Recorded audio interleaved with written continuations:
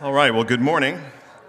We're going to go ahead and get started with our Sunday school hour this morning. We are continuing in a survey of systematic theology. So this is another part in the study of ecclesiology, or the doctrine of the church. And I apologize to you visual learners out there. There will not be a PowerPoint this morning. PowerPoint and I are just not good friends at the moment. So we'll do this the old-fashioned way. But before we get into our study together, let's go to the Lord in prayer, ask His blessing on our time in the Word. Our Heavenly Father, Lord, this morning I'm excited and thankful to be together with your people,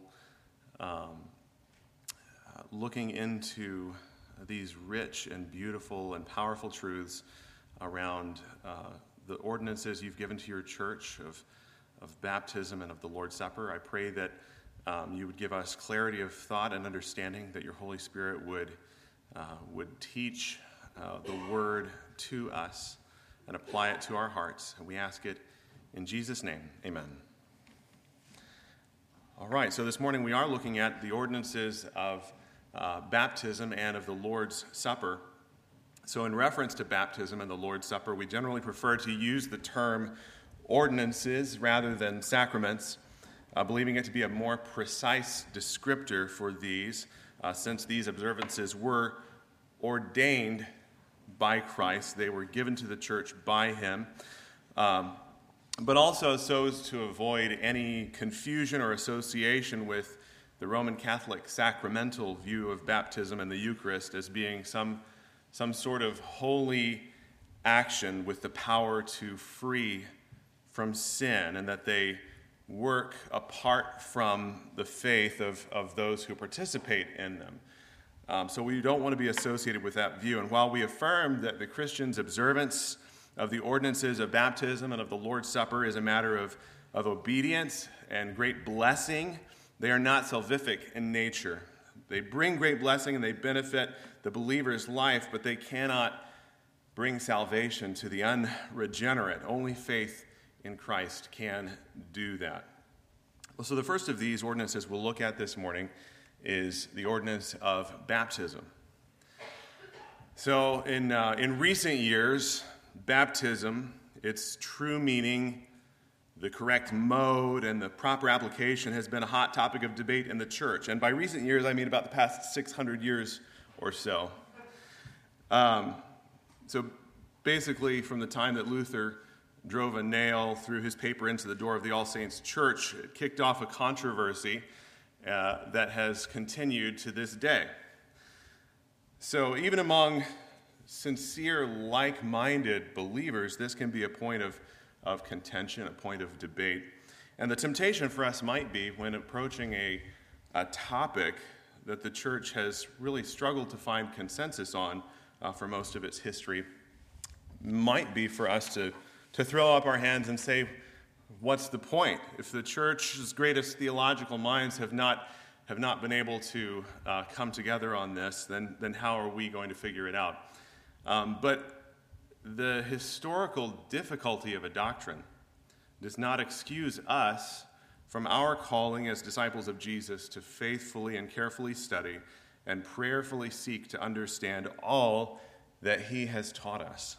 This includes baptism and the Lord's Supper. So, in our study, our commitment must be not to tradition or to preconception or to what we are comfortable with, but to the Scriptures alone.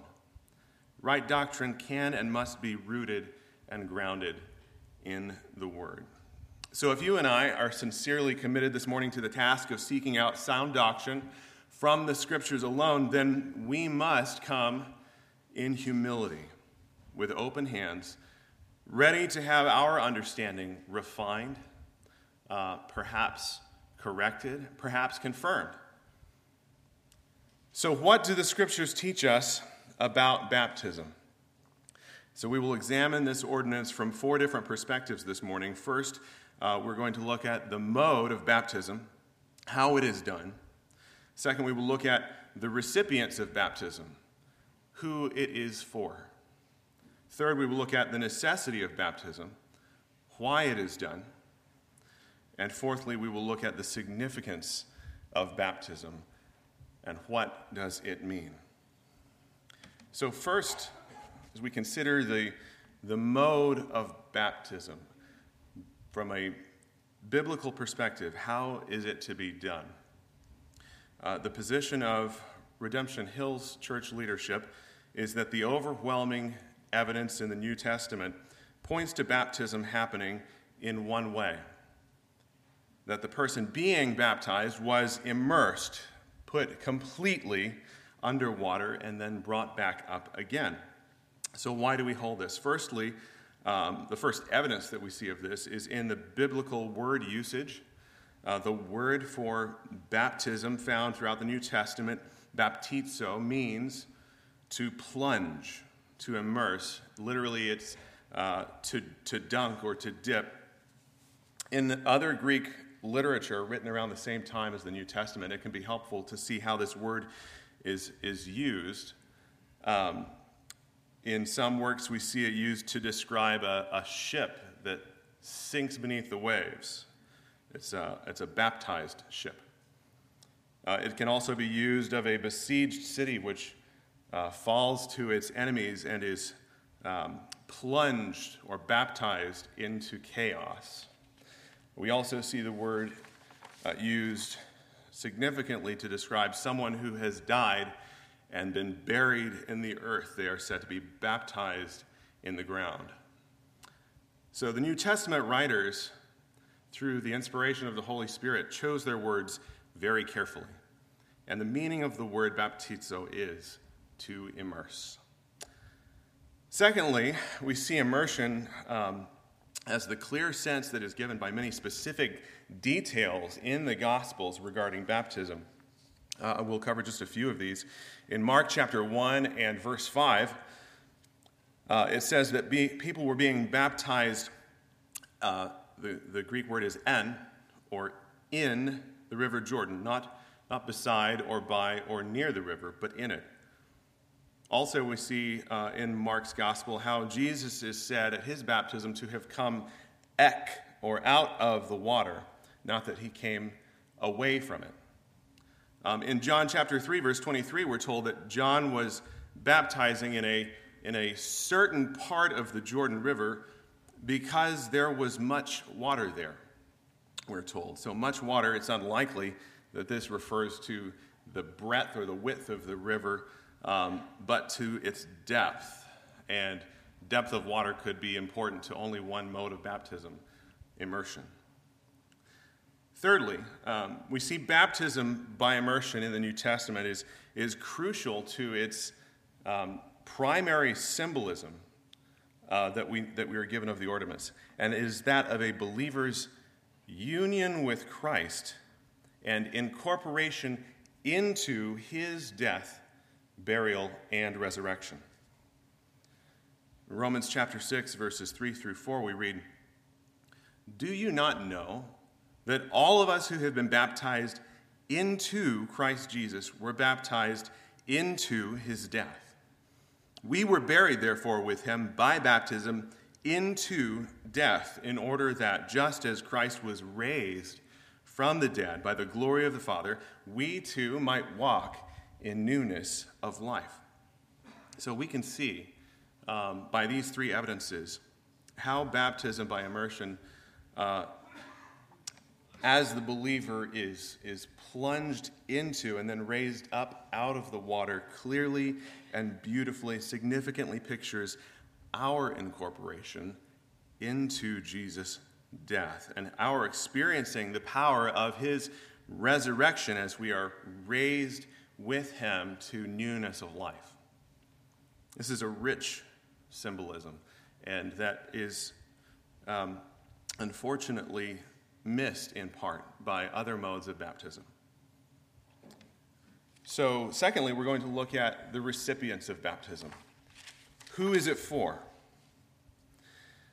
The clear teaching of Scripture is that only those who have a testimony of saving faith in Christ and whose life gives evidence to the truth of that testimony are to be baptized. We call this view believer's baptism, and it is sometimes referred to as a Baptistic view. Baptism is a symbol of the believer's incorporation into Christ through faith. It is a sign which actually signals the beginning of the believer's new life in Christ. Therefore, it is appropriately administered only to those who have, in fact, begun that new life in Christ through faith. So some biblical proof texts that we could present for the believer's baptism view are found in the book of Acts. Acts chapter 2 and verse 41, we see where after Peter's sermon at Pentecost, we read, "Those who received his word were baptized." Then in Acts chapter 8, verse 12, when Philip is preaching the gospel in Samaria, it says, "When they believed Philip as he preached good news about the kingdom of God and the name of Jesus Christ, they were baptized," both men and women. And in Acts chapter 10, verse 47 through 48, as Peter is preaching to the Gentiles in Cornelius' household, and they respond in faith, he says, "Can anyone forbid water for baptizing these people who have received the Holy Spirit just as we have?" So these passages, along with many, many others that we don't have time to get into this morning, show that baptism is a sign that is for those who have received the gospel and responded in faith, trusting Christ as their Savior. It is exclusive to those who are in Christ and who belong to the community of faith that is the church. So the answer to our question this morning of who is to be baptized, who is it for, is that baptism, the sign of regeneration, is for the regenerate. Next, we are going to look at the necessity of baptism, or why do we baptize? And so here's the answer. It's really complicated. You ready for it? Because Jesus said to. Matthew 28, verse 19, our Lord says, "Go, therefore, and make disciples of all nations, baptizing them in the name of the Father and of the Son and of the Holy Spirit." We are of those nations he sent his followers out to disciple. And his commandment is that we should be baptized, and that those we disciple should be baptized. The necessity of baptism for the church comes from this commandment of Christ. He has ordained that for the obedient believer, the testimony and the sign of water baptism accompany the Spirit baptism that is conversion. So while it is right that we affirm that baptism is necessary as an act of obedience to Christ, we must be careful not to say that baptism is necessary for salvation. To do so is as much as to say that we are not justified by faith alone. So this would actually be the Roman Catholic sacramental view of baptism, that it is necessary to salvation, and even that it could affect salvation. The Catholic doctrine teaches that at a Catholic infant's christening, that baptism by a priest actually gives spiritual life to that infant, and we would reject that doctrine. So the best illustration of this that we can see would be perhaps in Jesus' words to the thief on the cross in Luke chapter 23 and verse 43, where he says, "Today you will be with me in paradise." So this thief on the cross, after confessing Jesus as Lord and after crying out to him for his mercy, could do nothing else but die. He was definitely not baptized, but was he saved? The answer is yes, he was. He was saved. He was in the presence of Christ in heaven. Baptism is not necessary for salvation, but it is necessary if we are to be obedient to Christ. So next we're going to look at the significance of baptism. We've talked about the mode of baptism and the necessity, and now what does it mean? What is its significance? We see that the ordinance of baptism in the New Testament is presented as both a testimony and as an illustration. Firstly, it is a testimony of submission to God's will for the life of the believer. This is kind of illustrated negatively in a very interesting passage in Luke chapter 7, verse 30, where the gospel writer tells us that the evidence that the Pharisees and the lawyers had rejected God's purpose for their life was that they would not be baptized. They would not be baptized because they were not submitted to God's purpose for their life. But we also see the greatest positive example of this in Jesus' life at his baptism, that was both a testimony of his submission to the Father's purpose as he sets an example for us in that submission. And it was an illustration of his coming death, burial, and resurrection. Our baptism as well is a testimony of submission to Christ, and it is a powerful illustration of what takes place in the life of a believer at conversion, when through faith we are baptized by the Holy Spirit and united with Christ, so that by his death we die to sin, and by his resurrection we can be made alive to God. Colossians chapter 2 and verse 12 says, having been buried with him in baptism, in which you were also raised with him through faith in the powerful working of God who raised him from the dead. Romans chapter 6 verses 3 through 4, we were buried therefore with him by baptism into death, in order that just as Christ was raised from the dead by the glory of the Father, we too might walk in newness of life. So the essential significance of baptism that these passages in Colossians and in Romans point to is that it testifies to and illustrates in a profound and beautiful way our incorporation into Christ through faith and our union with him in his death, burial, and resurrection.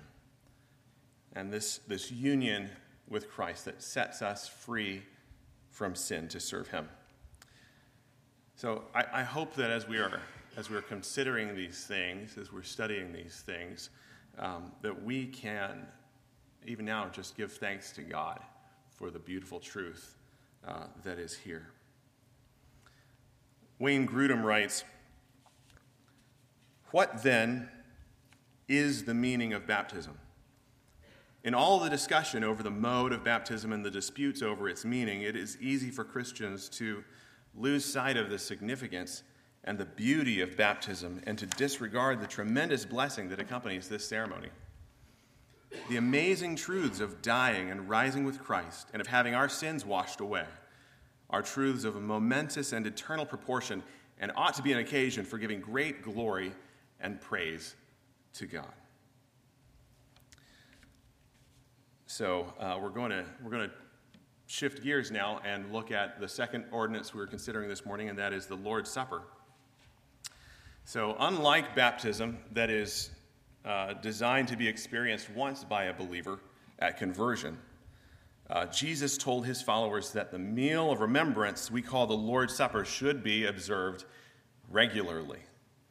By design, Christ has made it so that the church and the individual believer needs to experience and to benefit from this observance of the Lord's Supper again and again and again and again throughout their life.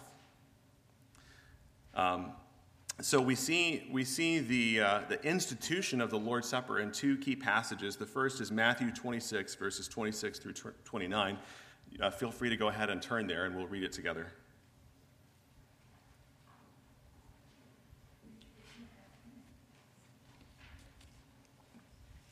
Matthew 26, beginning in verse 26.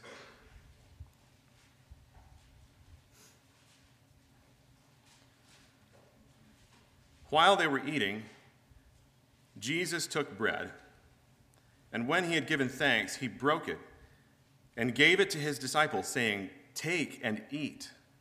This is my body." Then he took a cup, and when he had given thanks, he gave it to them, saying, "Drink from it, all of you. This is my blood of the covenant, which is poured out for many for the forgiveness of sins. I tell you, I will not drink from this fruit of the vine from now on until that day when I drink it new with you in my Father's kingdom." As well, from 1 Corinthians chapter 11 and 25, I'm just going to go ahead and read it. We see, "In the same way, also, he took the cup after supper, saying, 'This cup is the new covenant in my blood. Do this as often as you drink it in remembrance of me.'" So, throughout the church's history, there have been some differing exegetical views of the significance of the meaning of the Lord's Supper. And so this morning we're going to look at the four main views or interpretations of this ordinance. And they are, first, what would be the Roman Catholic view of transubstantiation. Secondly, the Lutheran view of consubstantiation. And then we will consider the memorial view that was put forward by Pastor Ulrich Zwingli at the beginning of the Reformation. And the emphasis is on the Lord's Supper as a memorial celebration of his atonement. And then lastly, we will look briefly at the Calvinist or Reformed view, which emphasizes Christ's spiritual presence in the ordinance of the Lord's Supper. So the Roman Catholic view that is termed transubstantiation has been held formally since the early 12th century, when it was first articulated and termed transubstantiation, recognized as doctrine at the Fourth Council of the Lateran.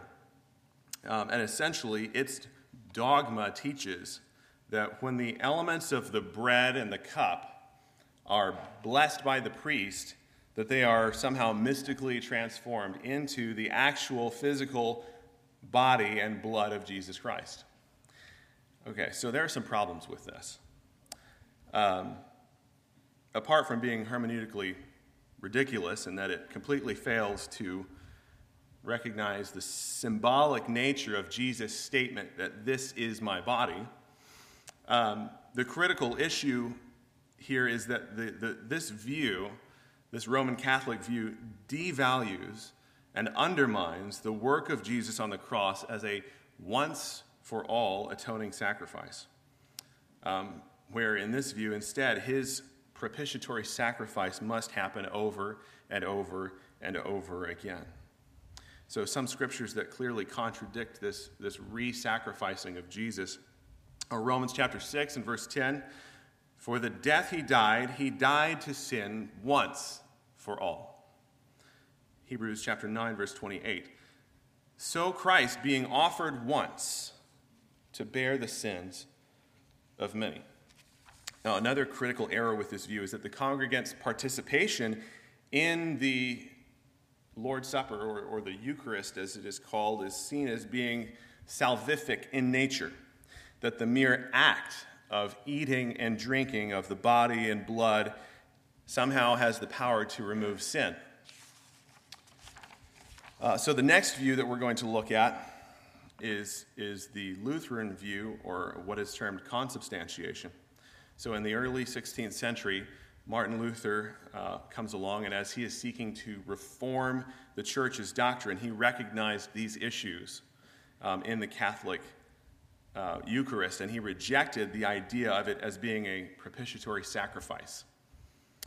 He rejects transubstantiation, the teaching that the bread and the cup literally become Jesus' body and blood, but he still holds on to the idea that Christ's body and blood are actually present, and the term is in, with, and under these elements. So, according to Luther, the bread and the wine now don't become the actual body and blood of Christ, but they accompany them in an invisible but actual sense. So, this is a vast improvement on the Catholic view, but still perhaps not quite there. So we have We've looked at this Catholic view and the Lutheran view. Next, we'll consider what is called the memorial view. So around this same time that Luther was reforming the church, another church reformer and a contemporary of Martin Luther's, a Swiss pastor named Ulrich Zwingli, he is teaching and he affirms and upholds the sufficiency of Jesus' once for all atonement on the cross. He rejects any notion of the Lord's Supper as being a continuing sacrifice or being a propitiatory sacrifice with the power to absolve from sins.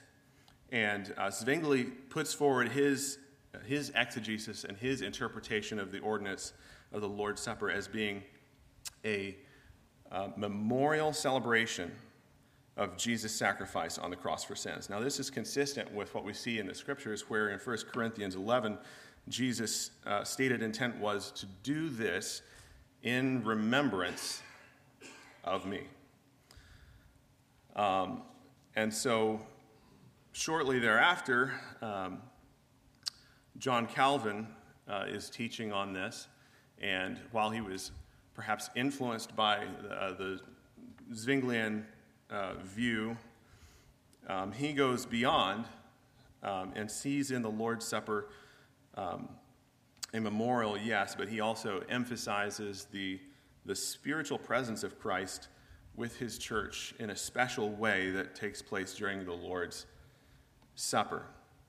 So while we as a church would assert that the Roman Catholic tradition heretically promotes a works-based salvation, and that the Lutheran view, while not heretical, is hermeneutically in error. Both the Zwinglian memorial view and the Calvinistic Reformed view are biblically based and are not necessarily incompatible. Sincere, like-minded believers may hold to each of these views to varying degrees and still be orthodox, still hold right doctrine, since it is true that the Lord's Supper was given by Jesus to his church as a memorial celebration, and it is also true that the special presence of Christ with his church, which is always a reality, may be experienced more keenly by the believer through the powerful reminder that is the Lord's Supper.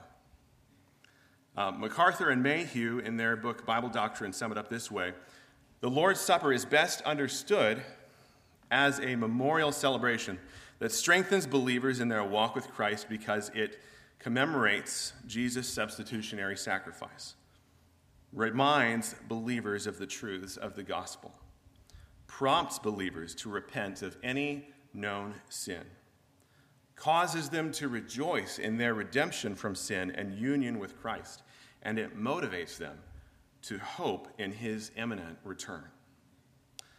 So this ordinance is a powerful event with incredible depth of meaning and enormous benefits and blessings for the church. So I want us to in these last few minutes, kind of zoom in and examine 7 different aspects or 7 different layers of significance and meaning that we can see in the Lord's Supper. And these are pointed out by Wayne Grudem in his book, Bible Doctrine. First, we see that the Lord's Supper depicts Jesus' death. So when we as the church take part in the ceremony of this meal, our very actions of stepping forward and taking the bread and the cup and eating and drinking illustrate the death of our Lord Jesus for us. The breaking of the bread pictures the breaking of Jesus' body. The pouring out of the cup symbolizes the pouring out of his blood for us. So by our participation in this, we are in a sense preaching or proclaiming the death of our Lord Jesus Christ by this illustration. And he said in 1 Corinthians 11, "For as often as you eat this bread and drink this cup, you proclaim the Lord's death until he comes." So the Lord's Supper depicts, illustrates, it proclaims his death. It also pictures for us our participation in the benefits of Jesus' death.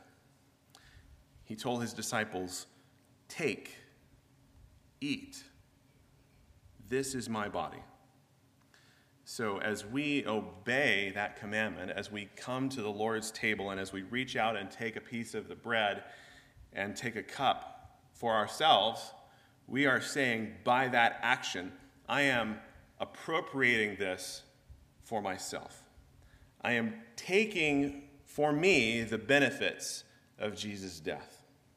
By actively stepping forward to receive this provision of Jesus' body and blood, we are declaring that we are fully taking our share in the blessings that he has earned for us by his atoning sacrifice.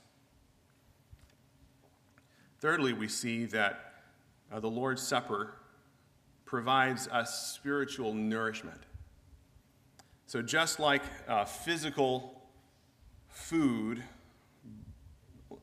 bread and wine or juice quite literally sustain and nourish our physical bodies, giving us life, satisfying our hunger and our thirst, so does this observance of the Lord's Supper, by rehearsing and reminding us of these truths of the gospel, nourish and strengthen our spiritual life. This is the point. This is why the whole event of this meal has been designed, was to teach us this truth. Jesus spoke of this in John chapter 6, verses 53 through 57, where he says, "Unless you eat the flesh of the Son of Man and drink his blood, you have no life in you. He who eats my flesh and drinks my blood has eternal life, and I will raise him up on the last day. For my flesh is food indeed, and my blood is drink indeed. He who eats my flesh and drinks my blood abides in me, and I in him. As the living Father sent me, and I live because of the Father, so he who eats me will live because of me."